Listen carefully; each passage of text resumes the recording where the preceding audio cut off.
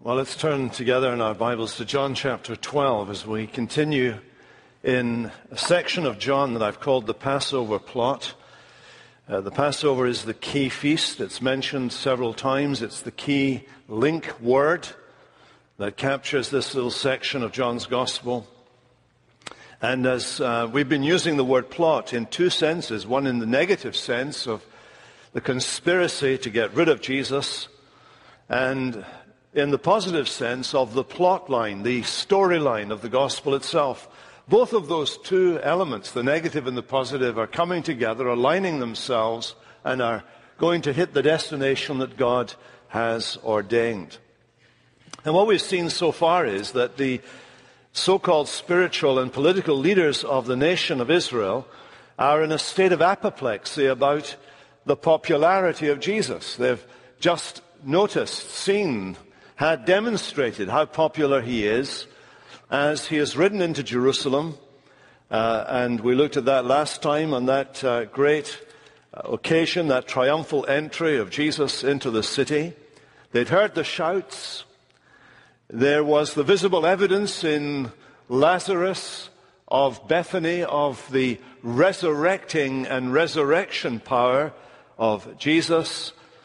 And the kinds of things that were being said by the crowd, the hailing of him as the Son of David, as the Holy One of Israel who had come, as the especially and long-expected God-anointed Messiah, all of that shook them to the very fiber of their being. And they were given to exaggeration and hyperbole, as you can see in verse 19 of this chapter, as they said to one another, "Look, the whole world has gone out after him."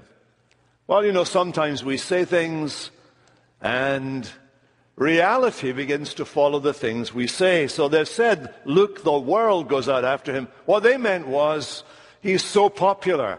He's getting all the crowds following him and hailing him. But the next verse, John tells us a little detail that we don't know yet, and which is going to demonstrate that, in fact, Jesus has come to be, as the Samaritans found out in chapter 4, the Savior of the world. Because among those who went up to worship at the feast, there's the feast again, it's Passover, that's the key timeline. These Greeks came up to the feast as well.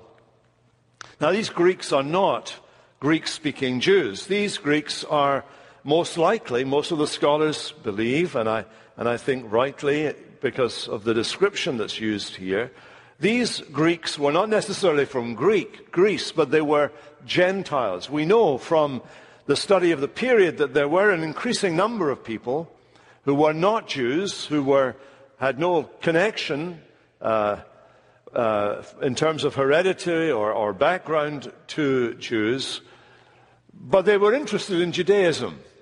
A number of reasons for that. In amidst the plurality of gods that there were at that time, the monotheism of Judaism was attractive. In amidst the sexual immorality that was basic, fundamental, built into the society, Roman society, Greek society, it was part and parcel of daily life. It meant every relationship you had was very unstable and uncertain. They were attracted by the morality of Judaism. And these people had come to be known as God-fearers. They wanted to know more about God, but they wanted to know more about the God of Israel. And these people had an interest in standing against the polytheism and the immorality of the prevailing pagan culture. These people came looking for Jesus. We still meet people like this today, I think, even in our society, people who are disillusioned with the spiritualities that are on sale in Barnes & Noble in their spirituality or religion section. They're disillusioned with those. They're disillusioned by materialism that leads people to value themselves, value their self-worth on the basis of their net worth. And they are fed up with, they are disillusioned with the culture of immorality that shapes our media and everyday life, and they're looking for something else and something better. And it was these people who came looking for Jesus. Sir, we would see Jesus. Those words have a particular affection for me, or I have an affection for them, because I remember once sneaking away from a Sunday school party that was going on in the hall, sneaking into the church that I grew up in that was very like this building here, sneaking up into the pulpit and sitting down in the minister's chair and praying, and then lifting my eyes and noticing that right beneath the lectern were these very words, Sir, we would see Jesus. And it struck me that that was the charge for every preacher, the charge for every minister of a church. Sir, we would see Jesus. These people came looking for Jesus. They came to Philip, who, incidentally, in the providence of God, had a Greek name and perhaps even spoke Greek and was able to communicate well with them, and they identified immediately with them when he introduced himself to them. And Philip took them to Andrew. He went and told Andrew about them. And Andrew and Philip went and told Jesus. Andrew is an interesting character because Andrew stands out as somebody who's always bringing people to Jesus. He went and he brings people to Jesus. That's his character. And when I was in London, one of my predecessors was Dr. Stephen Alford. And Stephen Alford was quite a well-known minister in London and indeed in the United States. And during the great Billy Graham crusade in 1954 in London, that is Stephen Alford, had organized, he was responsible for getting people, to bring people to the meetings, that is, to bring people that didn't know Jesus to the meetings. And he called this Operation Andrew. Each one bring one was his strapline. Each one bring one, Operation Andrew. It's a great ministry. It's a great idea. If everybody brought somebody to church to hear the Word of God, then many more people would get to hear the message of life. Well, that's a little incidental bit there. But Philip went to Andrew. Andrew and Philip went to Jesus. And that precipitates the arrival of these Greeks on the scene. Just a little incidental, little thing like this precipitates this next wedge of material that we're looking at this evening. These non-Jews looking for Jesus precipitated a crisis within the heart of Jesus himself.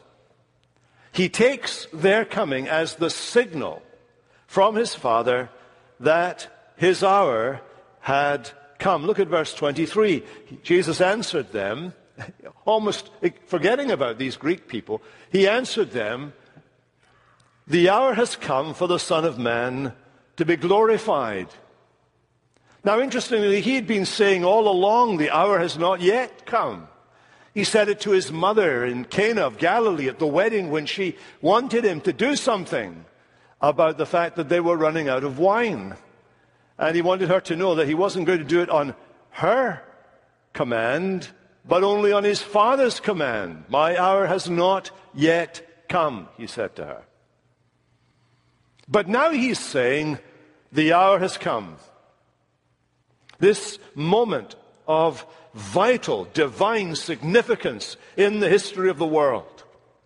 This moment in which the Messiah would be glorified, the enemies of God overthrown, and people must decide about Jesus. That moment had arrived. Let me break it down for us. First of all, this was the time for the Son to be glorified. The hour has come for the Son of Man to be glorified. Up to now, it's been a not yet or a not this. Whenever he's been diverted or people have tried to divert him, there were certain things up to now he has been unprepared to do because his hour has not yet come. But now he repeats it. You'll notice the repetition of the now.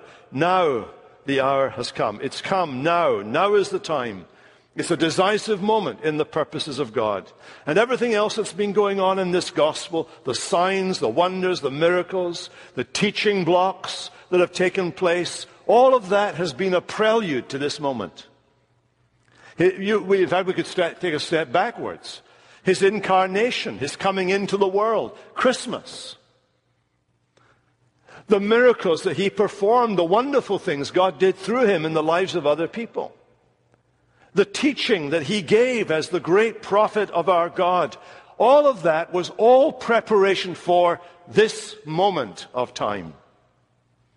And now, after all that he's done, and now having ridden into Jerusalem, flagging up his royal authority and credentials, now that the authorities have decided they must get rid of him, now, he says, is the momentous moment. Now has the hour come. And he uses, I want you to notice, he uses this expression, the Son of Man. It's a well-known expression. It comes from the book of Daniel. There in the book of Daniel, this heavenly being comes to the throne of God, is able to stand in the middle of the throne of God, and he's given worship and dominion and a kingdom and worship that is due only to God. And Jesus takes that title and he applies it consistently to himself. And John, who prefers the title the Son of God, here uses this expression because this was the expression Jesus used here. The heavenly creature who sits on the throne of God and receives the worship due to God alone. Now has the time come, he says, for the Son of Man to be glorified. And as Jesus uses this word glorified, he's using it for what is about to happen. And what is about to happen is his passion, his humiliation, and ultimately his death, and then only the resurrection and the exaltation to glory. He must go to glory by way of the cross. He had explained this idea back in chapter 3, verse 13. No one has ascended to heaven except he who descended from heaven, the Son of Man. Using that title again. He said to them back then, there is no ascent without descent. Even in his humiliation, there is glory, the glory of the miracles. He glorified himself when he turned the water into wine, and he glorified himself when he raised the dead. But that glory is nothing compared to the glory that is his in eternity to come, and the glory that was his in eternity past. And without the humiliation, without the descent, there would be no ascent to heaven. There would be no authority of the Son of Man. There would be no heavenly glory for the Son of Man, as described by Daniel, before the descent from heaven has taken place and been brought to its appointed conclusion. So he spells out the first phase of this glorification in verse 24. Truly, truly, he says. Those are very solemn, very elevated words. It's a formula that Jesus uses. I think the gravitas of his words is better captured in the Old English. Verily, verily, I say to you. But it is far more solemn than just the truly, truly that we have, I think, today. It is authoritative, it is majestic and regal, it is solemn. Here is a divine being, the Son of God, and he is describing what is about to happen. Truly, truly, verily, verily, I say to you, unless a grain of wheat falls into the earth and dies, it remains alone, but if it dies, it bears much fruit. He was going to descend. He was going to descend so low. He was going to descend so deep into the earth as to be crucified, dead, and buried. And he's saying to us, look, the rightful king of Israel can only enter his glory, if there is debasement and a trial and suffering and death. In fact, he's saying this, that his glory would be in the suffering and in the passion and in the pain and in the cross.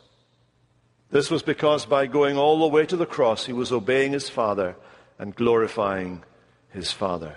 Back in chapter 6, Jesus has called himself the new manna, like the manna from heaven that came to the children of Israel in the desert.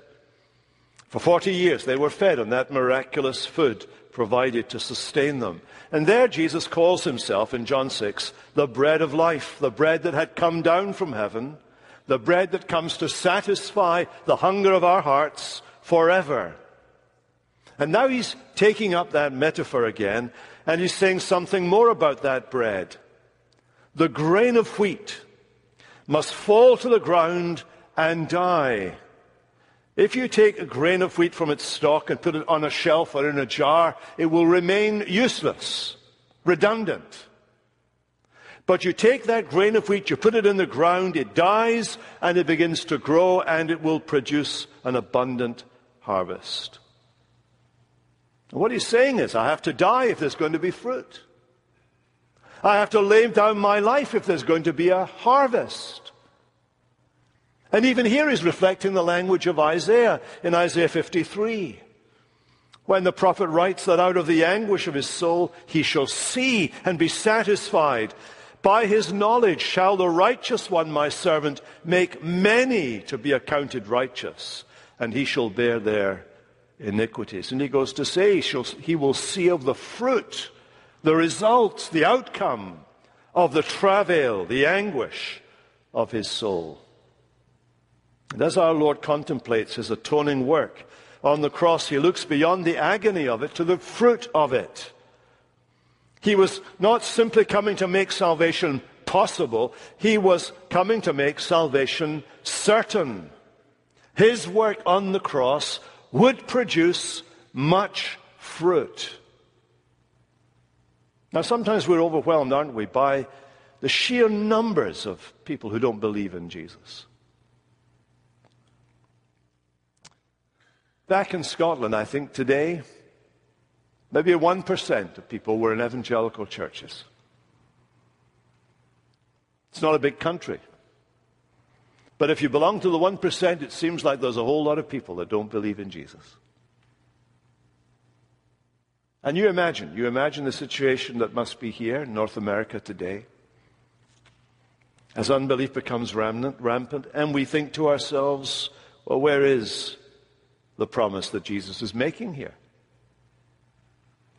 What I want to say to you this evening is this, that Jesus has said that his death would bear much fruit. It is bearing fruit. The fact that you are a believer is the fruit of his death. The fact that there is any believer is the fruit of his death.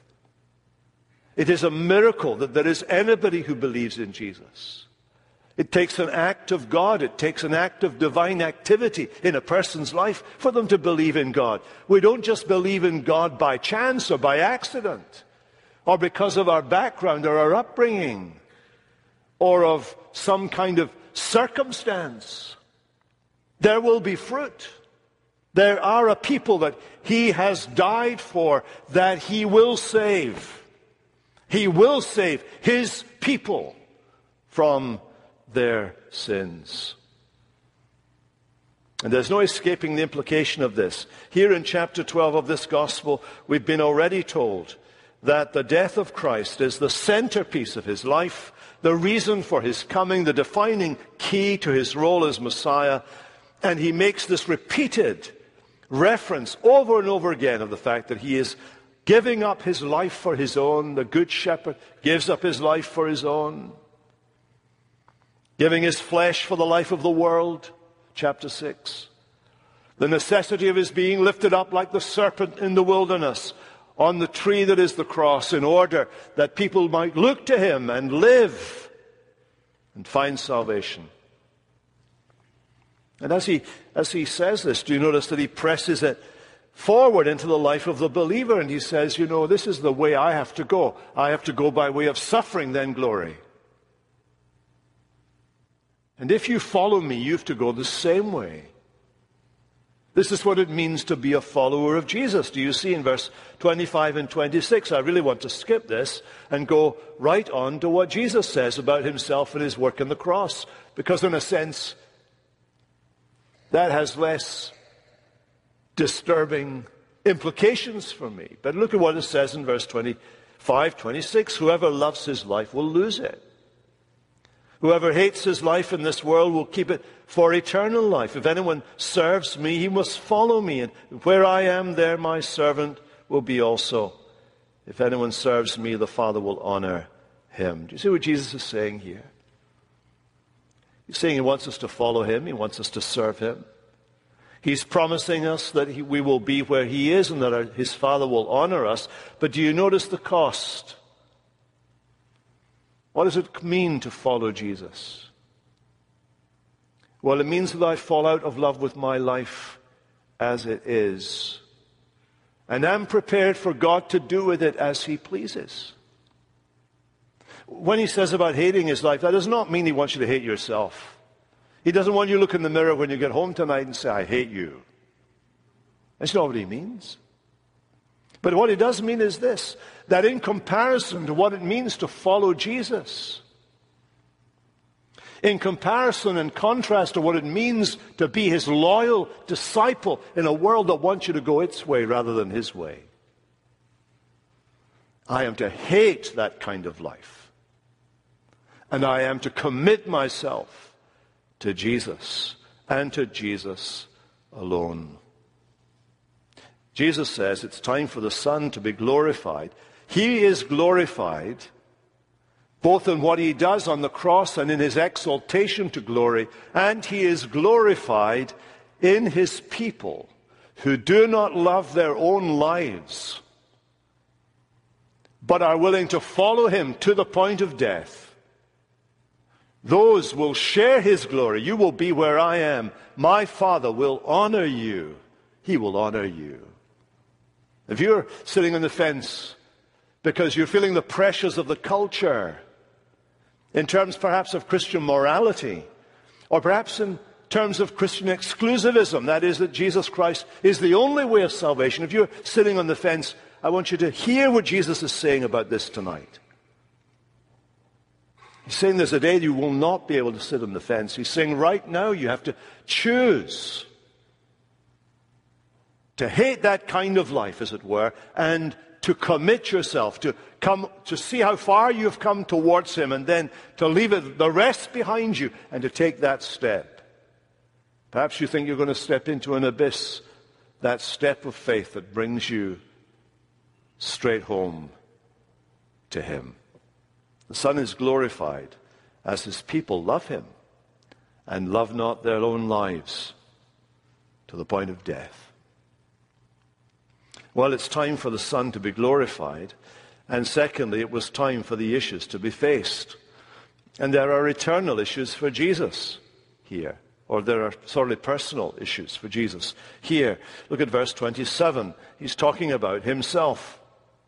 The death that he is about to die, that's part of the glorification process, produces agitation within himself. He tells us that very honestly. Now is my soul troubled. Jesus is no masochist. Like us, he shrinks from the thought of the bitterness of death. He would have agreed with the Apostle Paul, since his Spirit inspired Paul to say it, that the last enemy of the Christian is death. The last enemy is death. There is nothing friendly about death. There is nothing kind about death. There is nothing good about death. Death is bad. It is the final enemy to be faced. And reflecting many of the godly in the Old Testament, especially in the book of Psalms, like Psalm 6, for example, where the godly are distracted and troubled at the prospect of death. Here Jesus echoes exactly the language of Psalm 42, verse 6. My soul is cast down within me. My soul is troubled. Here is his natural human reaction to the realization of the darkness of the path set before him and the very human need to give expression to those feelings. The very word suggests inner turmoil and agitation. And here you see both the Son's eternal glory and his very, very earthly humanity perfectly joined. My heart is troubled. Jesus had a heart. He had a soul. The Catechism says he has a reasonable soul. What does that mean in the 17th century language of the Shorter Catechism? The soul, the mind, the psyche, the heart, if not synonymous, were very closely related. And what he's saying is, I am troubled within the depths of my being, within the center of who I am, of my own self-consciousness. He is troubled there in the core of his personality as the incarnate Lord. And what an amazing statement to come from the lips of Jesus Christ.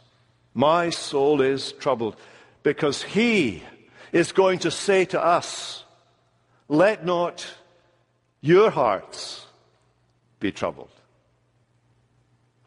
Well, have you got one thing to say about yourself and another thing to say to us? What he's saying is, because I am troubled and will die, you don't need to be troubled. Because I'm going to go and prepare a place for you. And when I go and prepare a place for you, I'm going to come back and take you so that you're with me where I am. That's in the context here, isn't it? He's just talked about being with him. Now is my soul troubled. We have an insight, don't we, here into the psychology of the Son of God. Isaiah had said about him that he was a man of sorrows and acquainted with grief. We don't read about Jesus laughing. He does tell a couple of jokes, by the way, usually at the expense of people who were pompous or people who were very wealthy and thought they had it all. But by and large, he doesn't tell. He never laughs, as far as we know. And I think the reason for that is that he is more and more displaying in his life the darker side of human emotions. In his mission as the Son of Man, as the sin-bearer, substitute, the one who came to die, all of that lies heavily upon him, and none of that is a laughing matter. The Greek here reads shaken, agitated.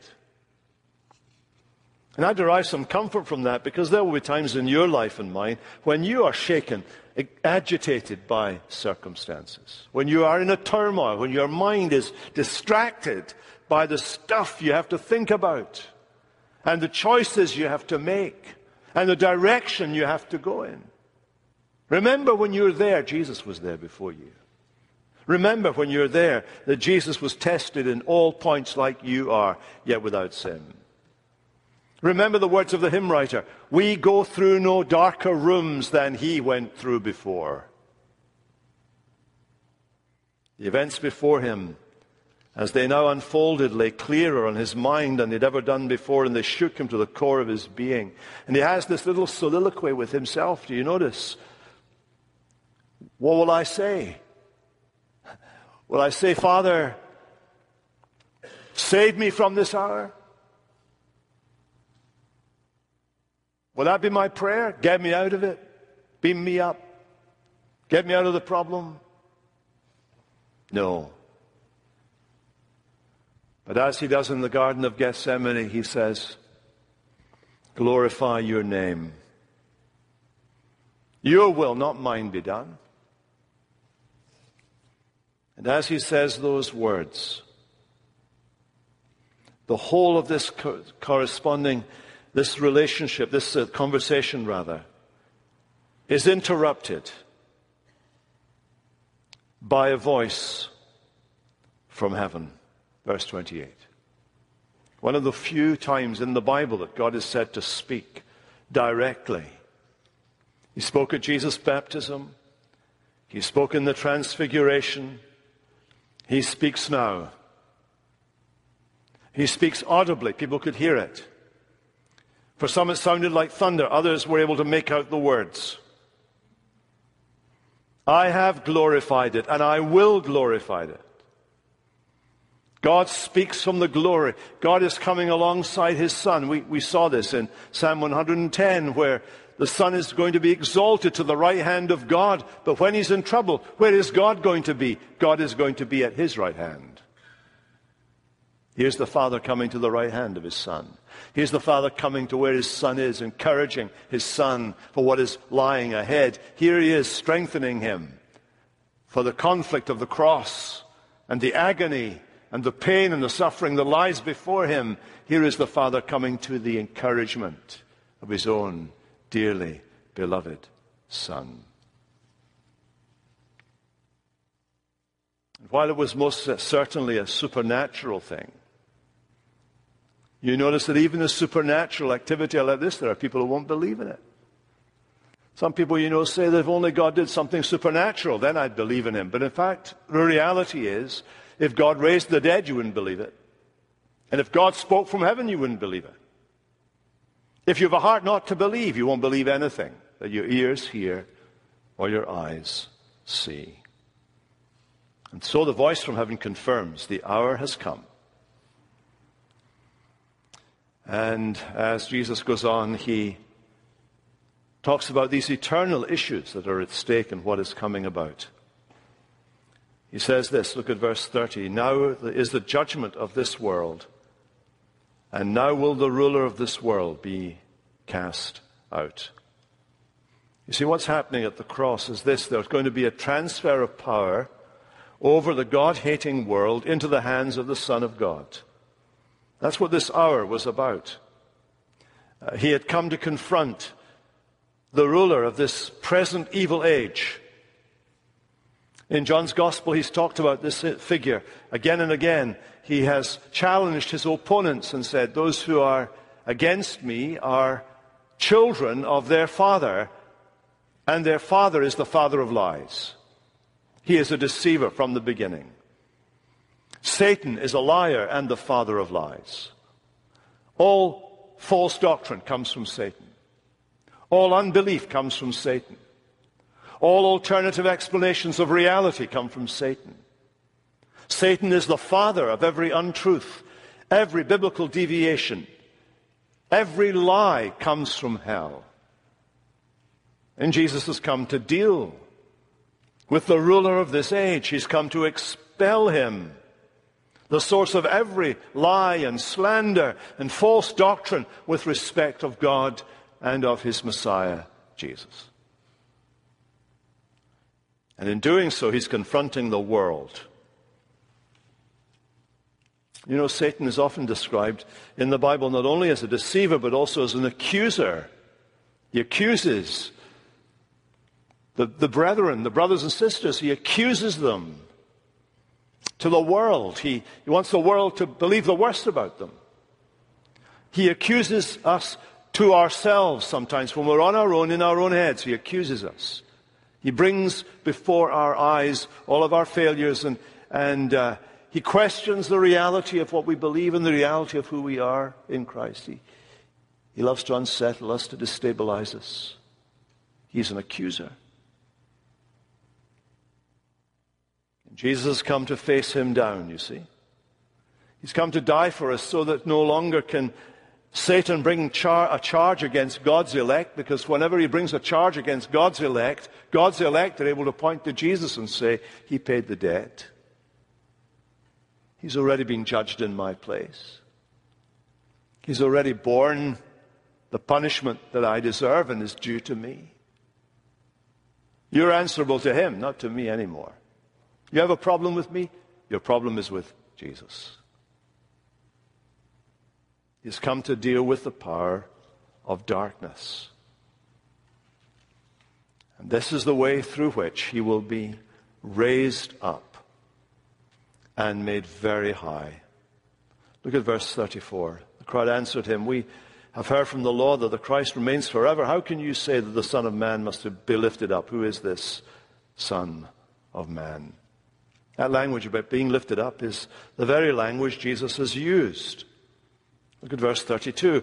When I am lifted up from the earth, will draw all people to myself. What does he mean by lifted up? He means the cross, obviously, at one level. He was lifted up, pinned to a cross. But beyond that, he means more. He means when he was raised from the dead and exalted to the Father's right hand as a prince and a savior, lifted up to the highest place that heaven has on offer. The highest place that heaven affords is his by sovereign right. And he's saying, when I'm lifted up, that language is Isaiah. When he's talking about the Messiah, that language applies to Jesus. When I am lifted up, I will draw people to myself. That's what he's doing in the world. Those Greeks coming looking for him were a kind of precursor of this great movement when people all over the world, think of the millions of people in China who believe in Jesus. Within my lifetime, when missionaries were expelled from China, we thought it was the end of the world. There were China prayer meetings. How were we ever going to reach into the darkness that was China without missionaries? Well, God did pretty well on his own in China. He has a people, and he's drawing those people to himself. And the lifting up of Jesus on the cross will lead to the lifting up of Jesus in glory. Well, all of that brings us to the end here. And the end tonight is simply this. You have to decide. It is time for people to decide. We're told again the crowd misunderstood him. When he talked about being lifted up, especially by the death he was going to die, verse 33, they answered him and they said, we heard the Son of Man is going to live forever. We just don't get what you're talking about here. We obviously realize that you're talking about death. You've already been talking about that. You've been talking about that all the time. We get the message. You're going to die. But we know that the Messiah is going to live forever. So what is all this about? They misunderstood him. They started discussion about what the law says about the Messiah. And what these people are doing is they're placing their expectations of the Messiah over against Jesus, and they're saying, we want what we want more than we want this Jesus. We want what we envisage the Messiah would do more than we want Jesus' kind of Messiah. So let's dismiss him. And in response to that discussion, Jesus says these solemn words for us tonight as we close. He says to the people of his day, the light is among you for a little while longer. Who is the light? Jesus is the light of the world. He is there with them only for a little while longer, a matter of days for these people. And he challenges these people of Jerusalem. He challenges them, walk while you have the light, lest the darkness overtake you. Because once it overtakes you, you'll walk all right, and you'll go on walking through life, but you won't know where you're going. But while you have the light, believe the light, that you might become sons of the light, or children of the light. While Jesus is there, he's saying to these people, while I'm here, believe in me. Become part of my everlasting kingdom. Well, of course, that was a warning, wasn't it, to those people then? And we know what happened. AD 70, Jerusalem's gone. Wiped out. The people scattered everywhere. The city leveled. The temple destroyed. The people scattered. And even today, it's got a tenuous hold on life for the last 60 or so years. But more than that, Jesus is present wherever his word is preached. He's here tonight because we've been preaching his word. So therefore you have to decide what you will do with Jesus. While the word is here, while the light is turned on, while his word is open on your lap or in your hands, you must believe in the light. That is, believe in Jesus. That you may become sons of the light. There's your opportunity this evening. Will you believe into him? Will you trust in him? Will you throw yourself on him? Will you rely in him? Some of you will. Many of you already do. And tonight, will you? That's my question. Let's pray. We thank you, Father, that your Son, the Lord Jesus, was so committed to your purpose and plan, whatever it meant for him. And we pray that tonight, as we hear what he has to say, we pray that we as his people would be willing to give up whatever we have to give up to follow him. We don't even know what that means yet. We pray you would prepare us that when the challenge comes, we're ready for it. But above all, we pray that tonight people who don't know him would find him for themselves. Or at least keep looking. At least come back again with a question under their breath, "Sir, we would see Jesus." And in your good time, with your Holy Spirit, will you bring them to see him for who he is? We pray in his strong name. Amen.